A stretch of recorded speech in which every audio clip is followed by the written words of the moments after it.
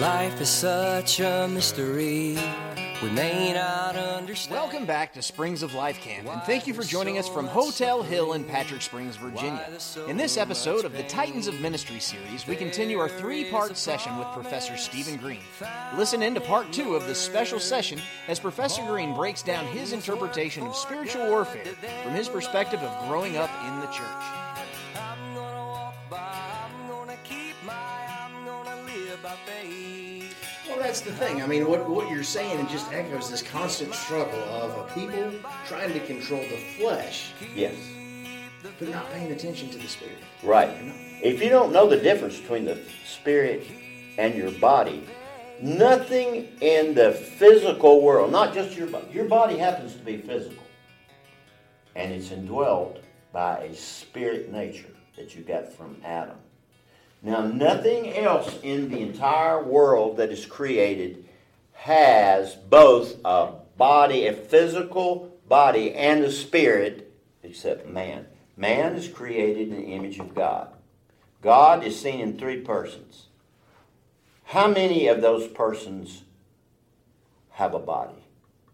God the Father? Nope. Holy Spirit? In fact, 2 of the 3 persons of the Trinity are spirit. We have a spirit. We also have a body, just like Jesus. And once we get saved, once we believe Jesus for what he promised, he puts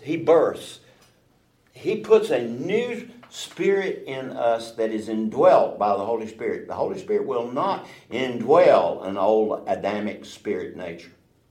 He has to have a perfect spirit to live in. He didn't mess around with sin. And no, let me ask you this. Do you think that any old nature is ever convicted of sin? Can an old unsaved spirit nature from Adam be convicted? No. So if an unsaved person is convicted, what part of them is the Holy Spirit convicting? The part of them that's not good or bad. The part that just is. The physical, the intellect, the emotions, the will. The will, you can see a soul in a fox. A fox has a mind, has an intellect. It has feelings and emotions, and it has a will. How do I know? It chooses behavior. Will is another name for behavior. If you see behavior in anything that's alive, there was a choice made to do it or not. Mm-hmm. So, historically in the literature, Warren Wiersbe is the one put me onto this. He told me the soul is the intellect, the will, and the emotion. Later on, I found out intellect, will, and emotion can all be measured. Not perfectly, but we can measure it. If you can measure it, it's not spiritual. So the soul is not a spirit. And Christians mess this up all the time. They confuse soul and spirit. Well, the Scripture says that the Word of God can sharpen any two-edged sword, dividing between what? Soul and spirit. Dividing between the physical and the spiritual. And I'll tell you what, if you physically with your mind know the Word of God, but misinterpret it, you will not have a good chance of applying it accurately. And so the best thing that these Word of Knowledge people could do is get off their round browns and start studying it. 2 Timothy 3:16, I think. Man, I'm bad. I've had a stroke and I can't remember hardly. Study to show thyself approved unto God. A workman, and man, I went into the Greek with my dad. Workman, Dad said that workman means a craftsman committed to quality. And I said, what are you talking about? He said, and we had this guy in our church, his name was James Evans, and he owned his own machine shop.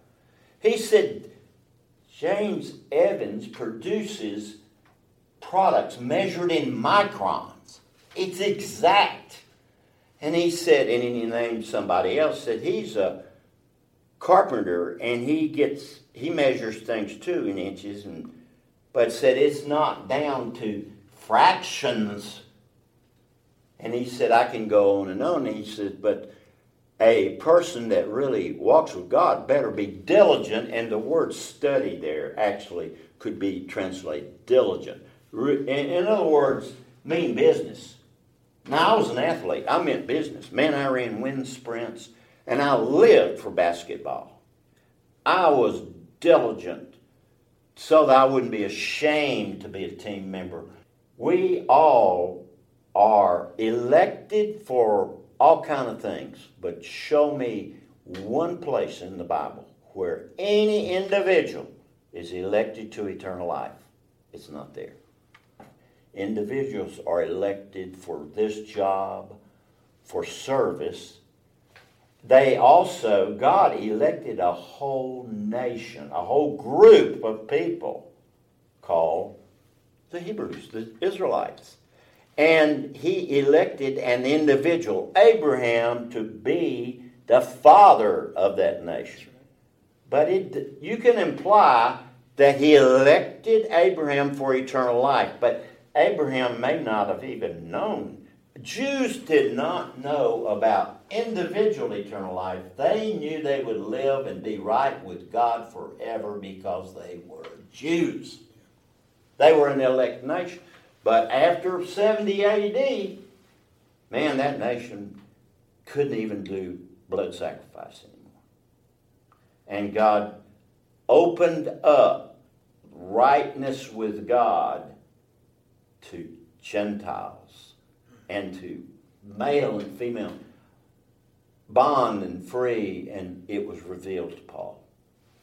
And so I am very sure that this lost world today, the predicament we're in, we need to listen and make friends with these, everything from LGBT to communist to socialist to, they already have a mind.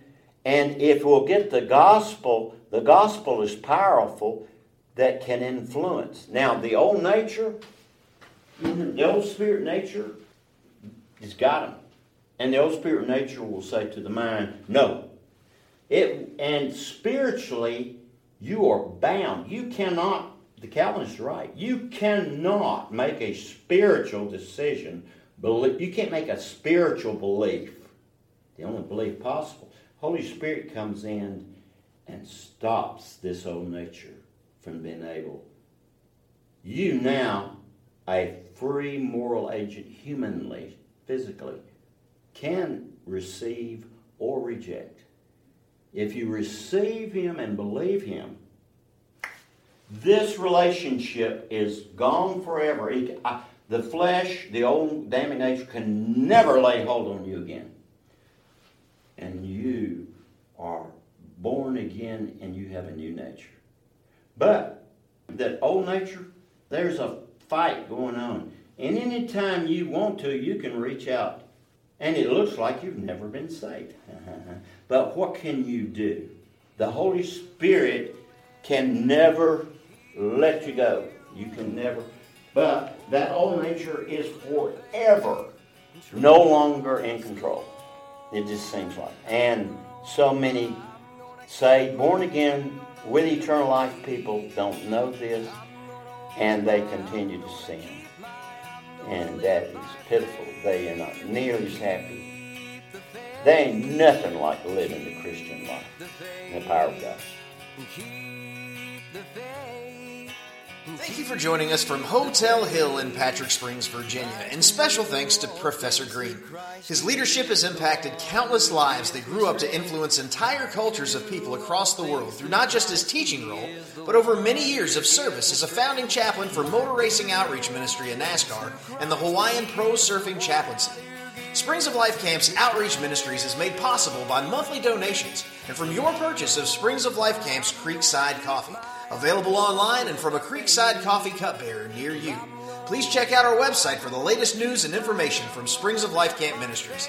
Thank you for your dedication to helping us restore and revitalize the facility of Springs of Life Camp. For general questions or comments, and interest or suggestions for webcast interviews, please contact us at outreach@springsoflifecamp.org. The faith, keep the faith.